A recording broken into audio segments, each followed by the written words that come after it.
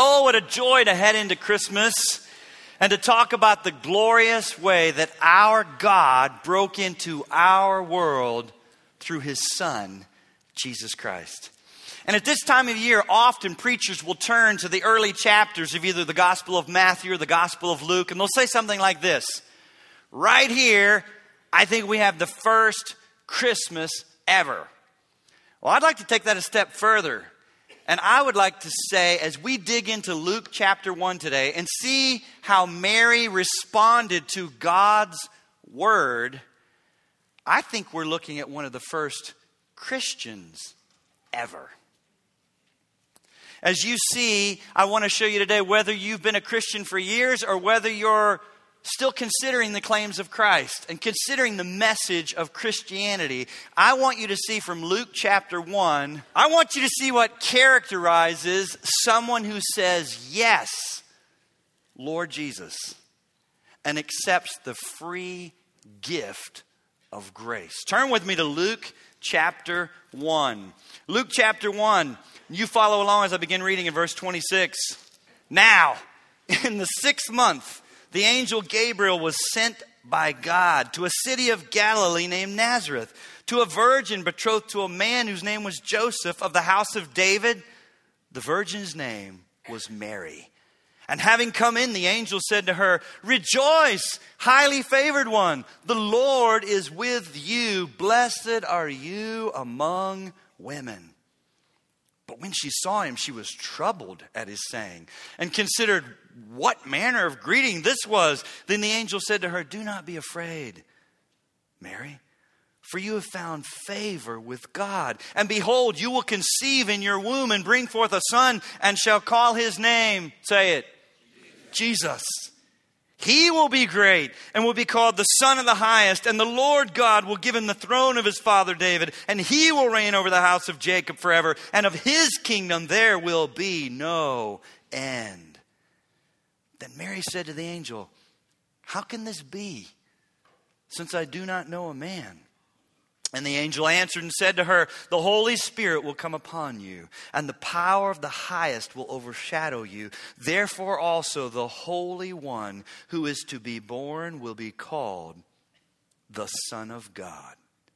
Now indeed Elizabeth, your relative, has also conceived a son in her old age, and this is now the 6th month for her who was called barren. For with God nothing will be impossible." Gabriel is bringing an awareness to Mary that, you know what? I know you're an unwed young virgin girl. It's no harder for God to impregnate you and you stay a virgin than it is for God to put life in the womb of a barren woman who has longed for a child. For with God, nothing will be impossible. Verse 38, then Mary said, "Behold, the maidservant of the Lord. Let it be to me according to your word." And the angel departed from her. Now Mary arose in those days and went into the hill country with haste to a city of Judah and entered the house of Zacharias and greeted Elizabeth. And it happened when Elizabeth heard the greeting of Mary that the babe leaped in her womb, and Elizabeth was filled with the Holy Spirit. Then she spoke out with a loud voice and said, "Blessed are you among women, and blessed is the fruit of your womb. But why is this granted to me, that the mother of my Lord should come to me? For indeed, as soon as the voice of your greeting sounded in my ears, the babe leaped in my womb for joy. Blessed is she who believed, for there will be a fulfillment of those things which were told her from the Lord." The word of the Lord. And all God's people said, Amen. You may be seated. So what does it mean to be a Christian today? And what would it look like for any man or woman who says yes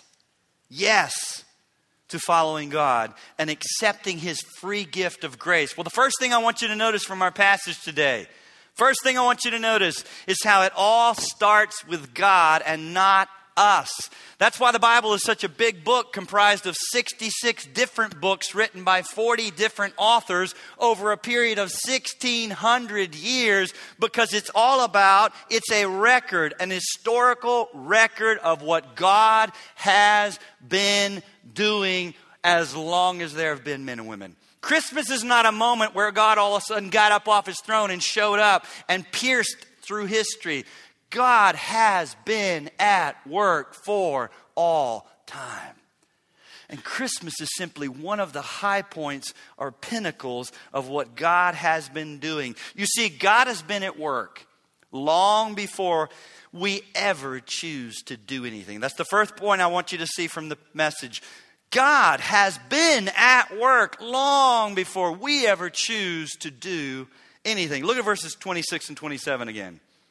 Now in the 6th month, the angel Gabriel was sent by God to a city of Galilee named Nazareth, to a virgin betrothed to a man who was named Joseph of the house of David. The virgin's name was Mary.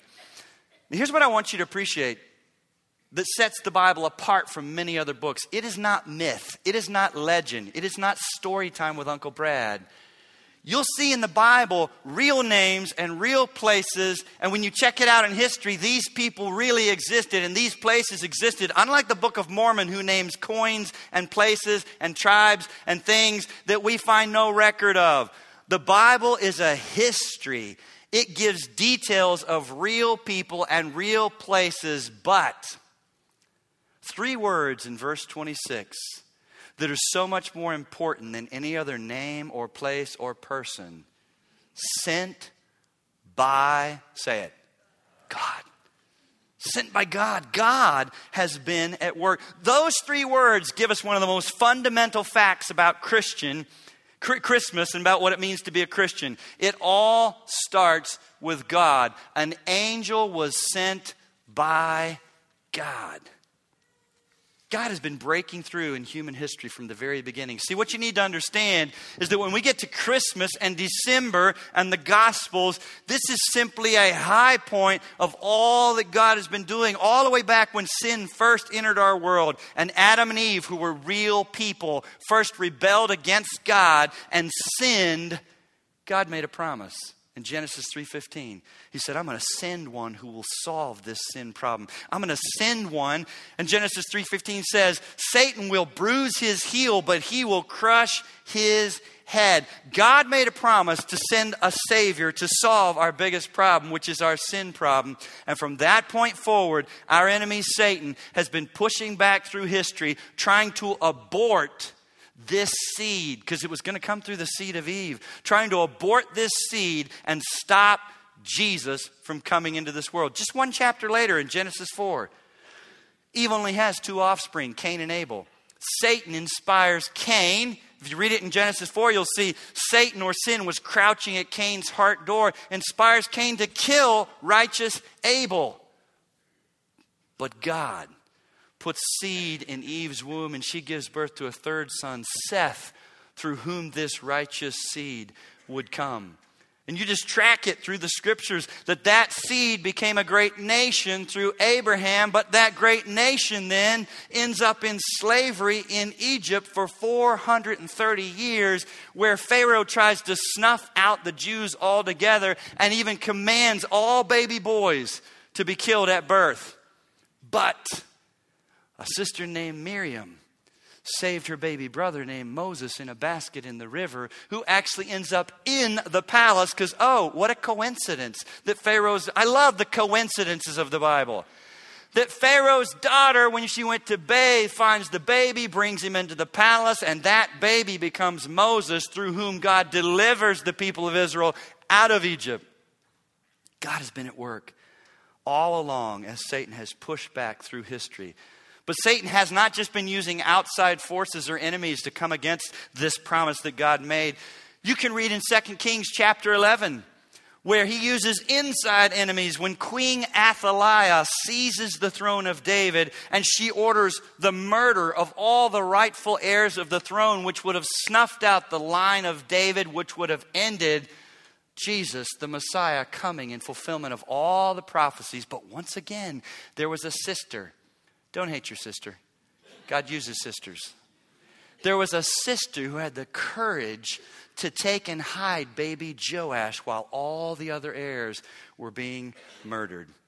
And then the books of Isaiah, Jeremiah, Ezekiel, and Daniel all tell us how the nation of Israel was taken captive and plundered by Assyria and then Babylon and then Medo-Persia until finally a wicked man named Haman, actually who was really the prime minister of Persia, plots the wholesale slaughter of the Jews all in one day and tricks the king into signing an edict that this is what will happen. But God had a little orphan Jewish girl named, who just happened to be living in the palace, married to the king. And I love the phrase in Esther, for such a time as this. So listen to me. I know often when we turn to Luke 1 or Matthew 1, we think of goodwill towards men and peace on earth. And there is a measure of that.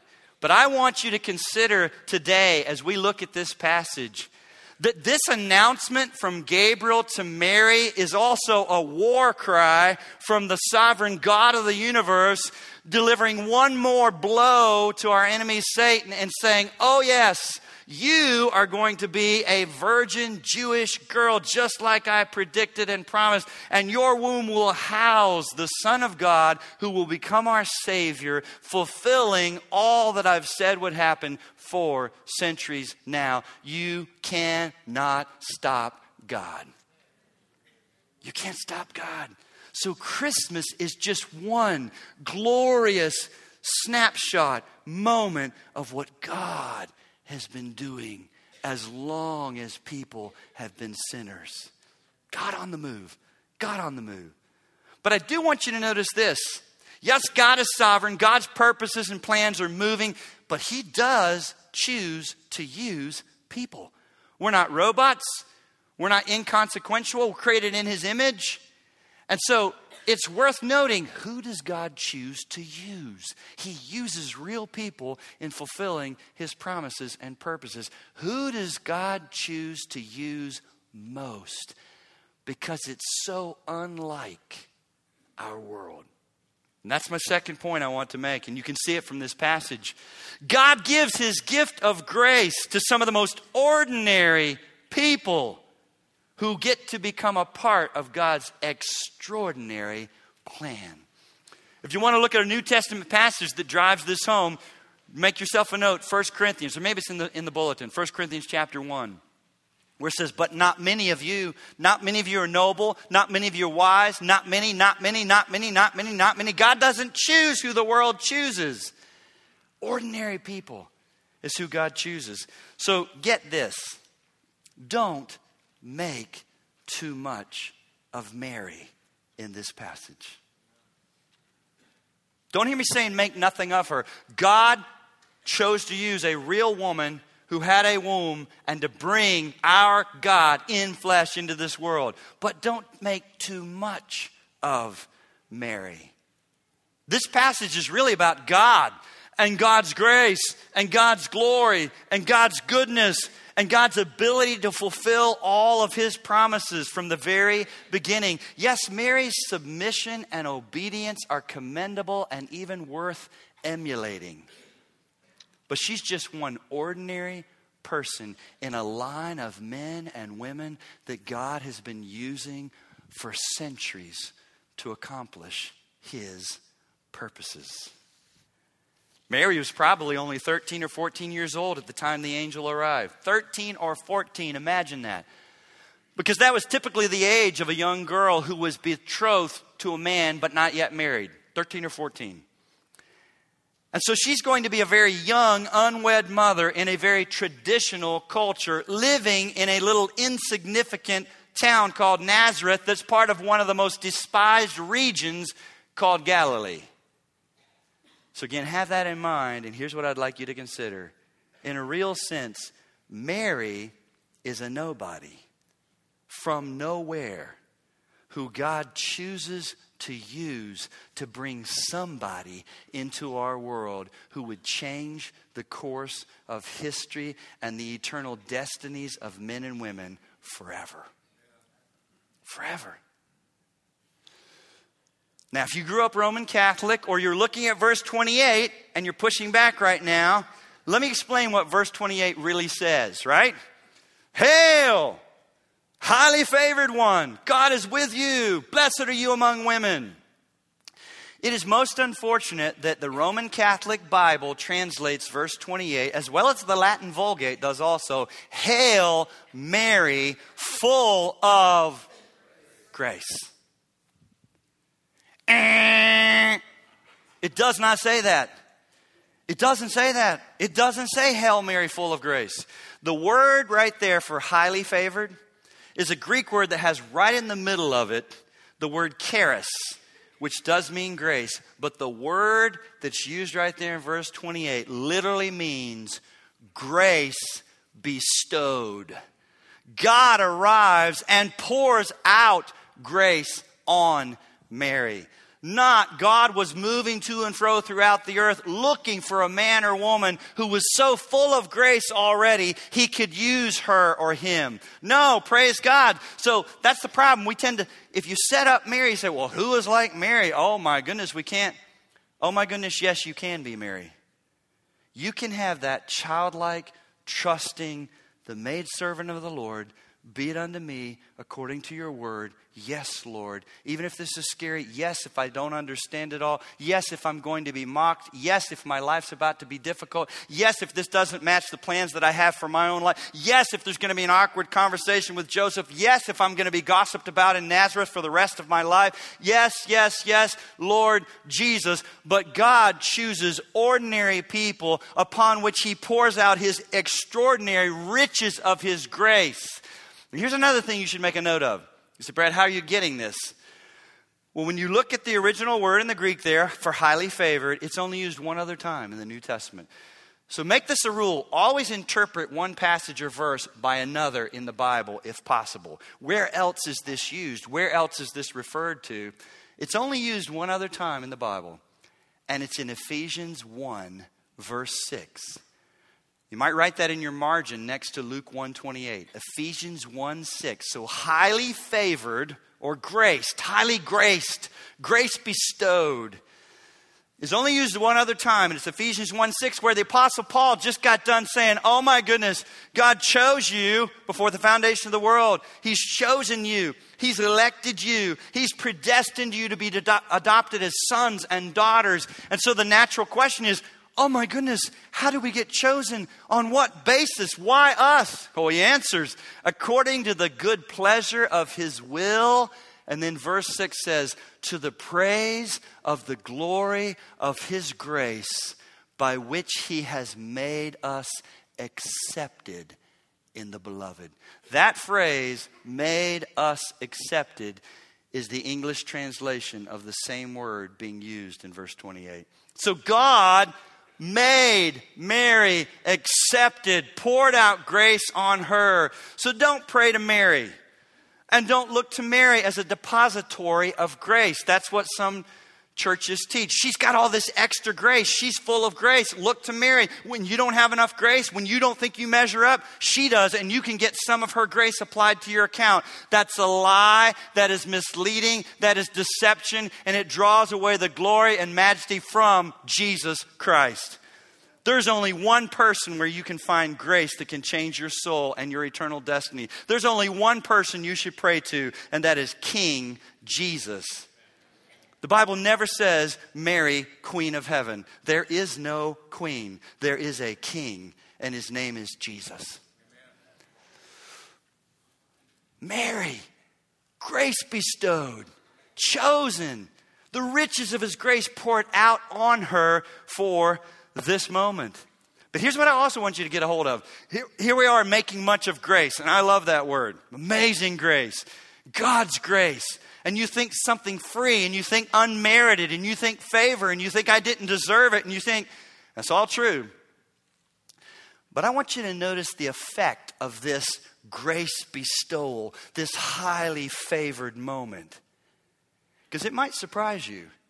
We make a mistake when we assume that God's amazing grace will always arrive and feel like a warm electric blanket with a hot mug of your favorite holiday drink, sprinkled with some Meg on top, and your favorite music in the background. And I just slipped into my favorite well-worn slippers. Don't knock on the door. I don't look good, but I feel good. I'm happy. Right? We think that's what grace is like. Oh, snuggie down. Okay, there's a place for that. Yes, amazing grace. How sweet the sound. Please know there's a place for that. But here's what you need to realize. Grace only becomes sweet once you've become nothing. What's the next phrase? Amazing grace, how sweet the sound that saved Does your flesh naturally like that? Yes, call me wretch. No. And so grace only becomes amazing when you realize how awful you are and that you're nothing. But before that, grace can be quite unsettling. Grace can be quite disturbing. Whether you're considering coming to Christ or whether even you are a Christian, because will grace always lead you only into the comfort zones of what you know and think you can do and feel comfortable with, and it makes sense to you and it's already how you'd planned out your life? Can grace be scary? Yeah. That's what you see in Luke chapter 1. Look at Mary's response. It was unsettling. And that's the point I want to make. Number 3, God's grace can be one of the most unsettling things you ever encounter here in this life. It's one of the sweetest. Don't hear what I'm not saying. It is one of the sweetest things, but you will probably not live your entire life without also experiencing it being one of the most unsettling, disturbing, perhaps fearful things that you'll encounter.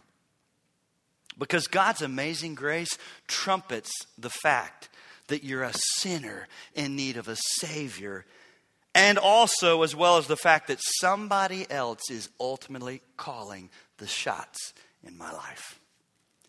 And the human spirit does not like that. The human spirit is not default setting in that direction. And it seems to be the effect of the grace encounter on Mary. Look at her response of being called highly favored one. Graced, riches of his grace is on you. Verse 29 says she was troubled. That's one of the strongest Greek words that means to be agitated, upset, confused, thoroughly perplexed. The Message paraphrase gets it right when it says she was thoroughly shaken. Yeah, grace will shake you and rock your world at points. And that's why in verse 29 it goes on to say that she wondered or considered. Now don't make the mistake of thinking, I wonder as I wonder. Just real mystical and whimsy. No. Those translations really fall woefully short of what the original word there. The word there is dialogizothe, and it means your mind is furiously churning. Your mind is furiously thinking. Your mind is furious. It's a word that was used for accounting, where you try to do an audit. You try to get categories. You try to have columns. You try to make what you see happening and what you're hearing fit with what you already know. What do I do with this? Where do I place this? Unsettled, troubled mind, furiously churning like the hard drive of a computer, trying to find categories for this. And then in verse 30, we know she's afraid because the angel says, do not be afraid. She's perplexed, troubled. Mind is racing and churning for categories with what to do with this, and she's afraid. That's what a grace encounter with the living God will often look like. Now, I would actually say to you, and I mean this in love, if you're sitting there saying, I've never, ever, ever had a moment like that related to God.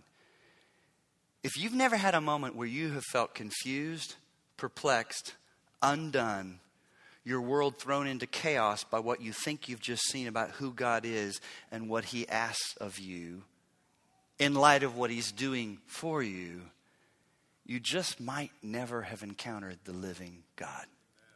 If it's all just very safe and electric warm blanket and tight, neat little categories that all make sense to you and well scripted, it's likely you have never encountered the living God. An encounter with the living God can be quite frightening, can be quite unsettling, can throw all your categories into chaos. John Piper, in commenting on this passage, says, I would wager that you have discovered in your own life that grace does not always come with a welcome face. The highest and most precious gifts of God do not always come to us in attractive colors. Grace can perplex. Grace can frighten. Oh, how we need to learn from Mary not to lash out at God for the frightening forms of grace. What about you? Maybe you've been guilty of saying even, oh God, I need your grace. I just feel like I'm not getting your grace. I need your grace. But is it just that you have expected grace to only have one kind of face? Electric blanket warm, comfortable, makes total sense to me, fits my logical reasoning. God may be giving you grace, and it's the frightening face of unsettling grace. But often until we're unsettled, we can't become settled in what matters most. Grace. Grace. That's the testimony of Rosario Butterfield. Rosario Butterfield was a tenured professor at Syracuse University. When the grace of God exploded in her life, she wasn't looking for God. She wasn't seeking God. Why? Because Romans chapter 1 and 2 says, nobody seeks after God. Nobody. She wasn't seeking God. In fact, she was 36 years old, a tenured professor in English literature, heading up the Center for Women's Studies, living with her lesbian lover, and leading all the clubs on campus that promoted lesbianism and homosexuality. That was Rosario Butterfield when she made the mistake of beginning to read the Bible. Simply for our research project, that's all. And then a local church pastor wrote her a kind letter. Instead of getting in her face and yelling and screaming, filled with hate, he loved her in response to a letter she sent to the editor of the newspaper that he read, bashing Christianity, but he loved her and opened his heart and his home to her, and they began loving conversations, and she's reading God's word. And listen to how she describes her grace encounter that led her to become a Christian. She says, quote, I often wonder, God, why pick me? I didn't ask to be a Christian convert. I didn't seek the Lord. Instead, I ran like the wind when I suspected someone would start peddling the gospel to me. So this word conversion is simply too tame and too refined to capture the train wreck that I experienced in coming face to face with the living God. Conversion put me in a complicated and comprehensive chaos. I sometimes wonder when I hear other Christians pray for the salvation of the lost, if they realize that this comprehensive chaos is the desired end of their prayers. Grace will rock your world. Grace will throw your categories into disorder. Grace can be very unsettling before it comes sweet. But oh, what a mercy that God sends unsettling grace to lead us to amazing grace in His Son.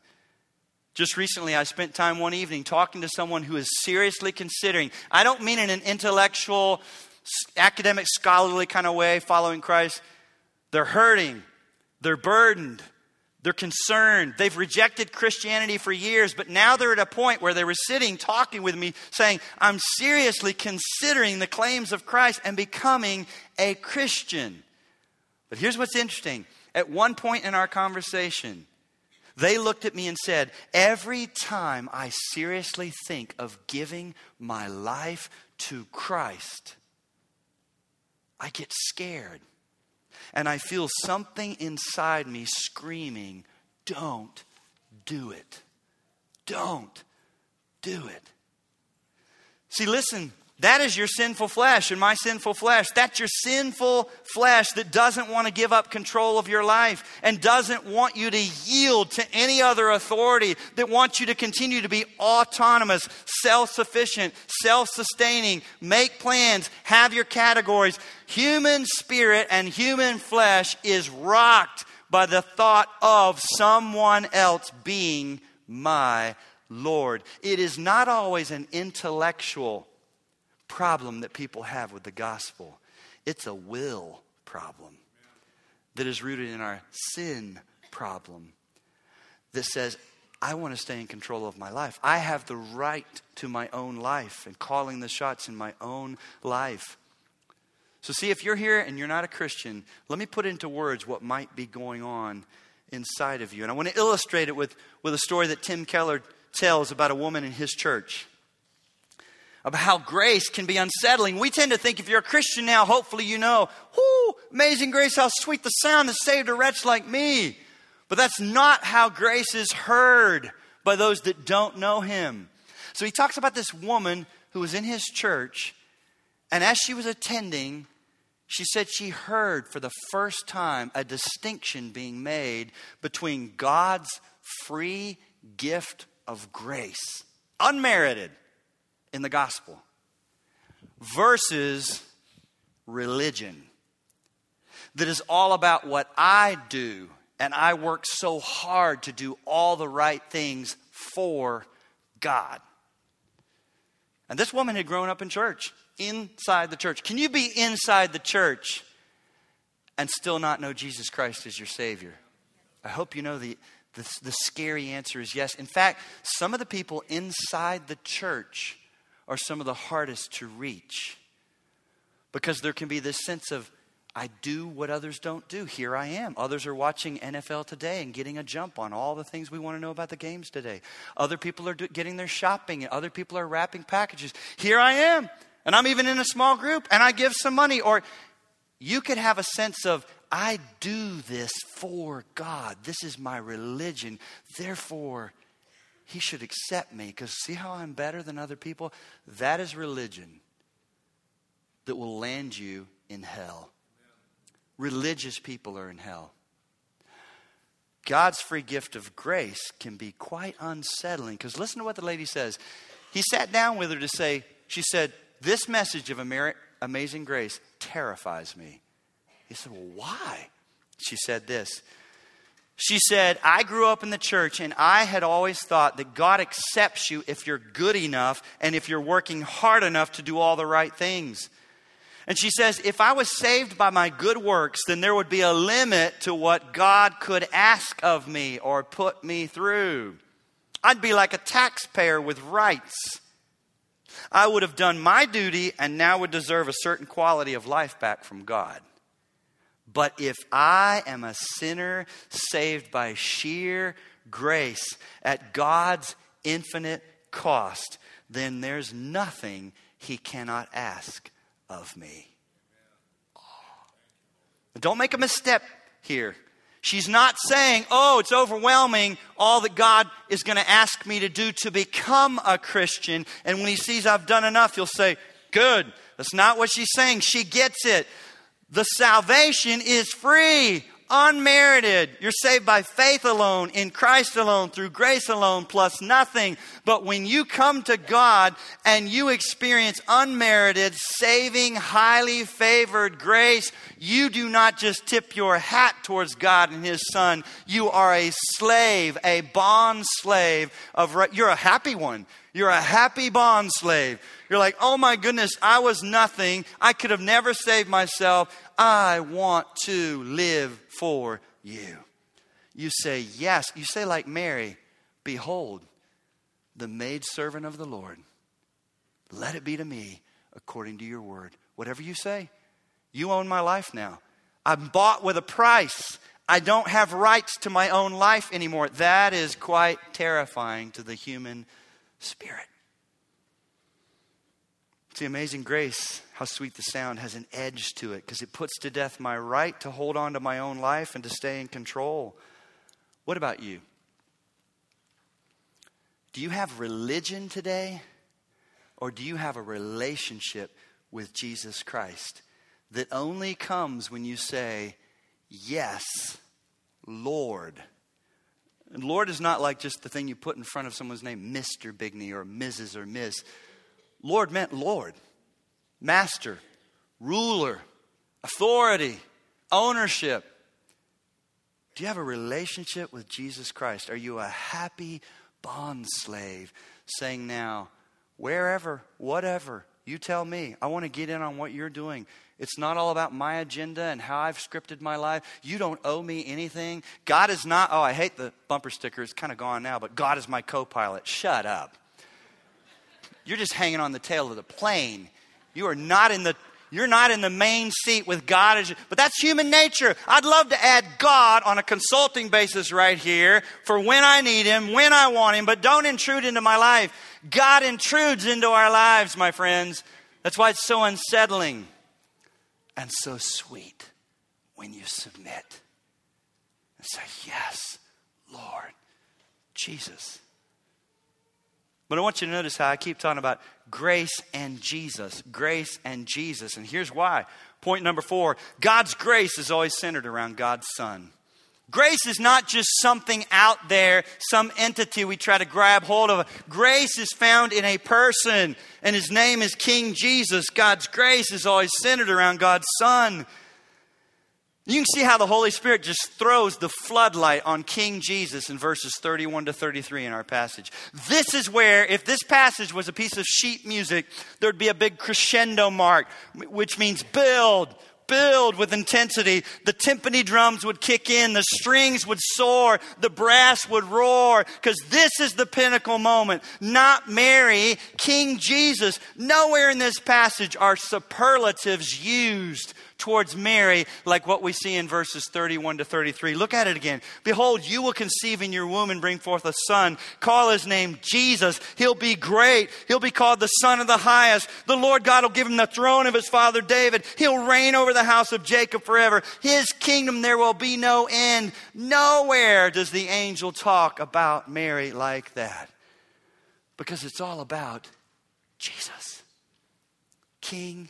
And there's so much we could unpack from those 3 verses, but I want to just show you 2 things that are worth noting about the majesty and glory of King Jesus. Number 1, Jesus is the perfect ruler of a perfect kingdom our world has yet to see. But it's coming. It's coming.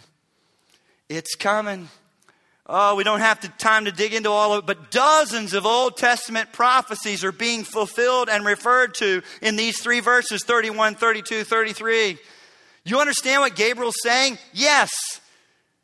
He's going to rule over the house of Jacob forever. Yes, Jesus literally is going to rule on a throne in Jerusalem on this earth during the 1,000-year period of the millennium. But greater than that, when he says, and of his kingdom there will be no end, Jesus is right now ruling over a kingdom and reigning over the nations. And his throne is an everlasting throne. He's not voted in or out. His power and influence are not diminished by Congress or Senate. He does what he pleases, and what he pleases is good. And his authority and kingdom far usurps that of Donald Trump or that of Vladimir Putin or that of Kim Jong-un and all his mad grab for power and his schoolyard antics over nuclear power. When you realize King Jesus right now is ruling, you'll sleep better. It's not coming. It's not, when's he going to have an opportunity? He rules and reigns over his kingdom now. From the moment he rose from the dead, he ascended on high and he took the seat next to the Father, and he's making this world his footstool. Jesus rules and reigns and is coming back. And we get to be his happy bondservants right now. Living for him, being the sweet aroma of the knowledge of God while we work real jobs in real factories, on factory floors, in computer rooms, in libraries, on construction sites, on universities. But we get to be a part of something the world can't see with their eyes. God is building his kingdom now. We get to be his kingdom people. But I want you to notice also, Jesus is the promised Savior of our biggest problem. that our world could never solve, but he did. A committee of men and women, research projects. You can't throw enough money at our biggest problem, which is not an economic problem and not a horizontal relationship problem and not a health problem, not an insurance problem, not a feed the hungry problem. Those are problems, no doubt. But they pale in comparison to our greatest problem, which was the sin problem that separate us from a holy God, and we could never bridge the gap. We could have never been good enough. We could have never kept the Ten Commandments perfectly. He did for us what we could never do for ourselves and became the sin bearer and became sin for us. My sin and your sin was put on him, and God the Father poured out his wrath on his Son instead of us so that you could be forgiven, you could go free, and you could serve him as a happy bondservant. Say, thank you, Lord. That's what he's done. He didn't come to feed the hungry. He didn't come to start a social revolution. He didn't come to be a do-gooder or just a kind teacher or a good example. He came to be our Savior. That's why verse 31, he says, the angel says, call his name what? And over in Matthew 1, we get more details. When the angel showed up with Joseph, he gave more details and said, call his name Jesus. Why? For he shall save his people from their sins. Hallelujah. What a Savior. What a Savior. What a Savior. That's what we celebrate every year at Christmas. It's not ho, ho, ho. It's not just some vague, mystical believe. Thank you, Macy's. Believe in what? That your prices are better than others? But like Christmas is all about the most high became the most low, so that those who are unworthy could become worthy in God's sight based on the merit of another. You never attracted God's love, therefore you don't have the burden of keeping God's love. He loves you in his Son, and it can never be taken from you. It cannot be shaken. What a security we have.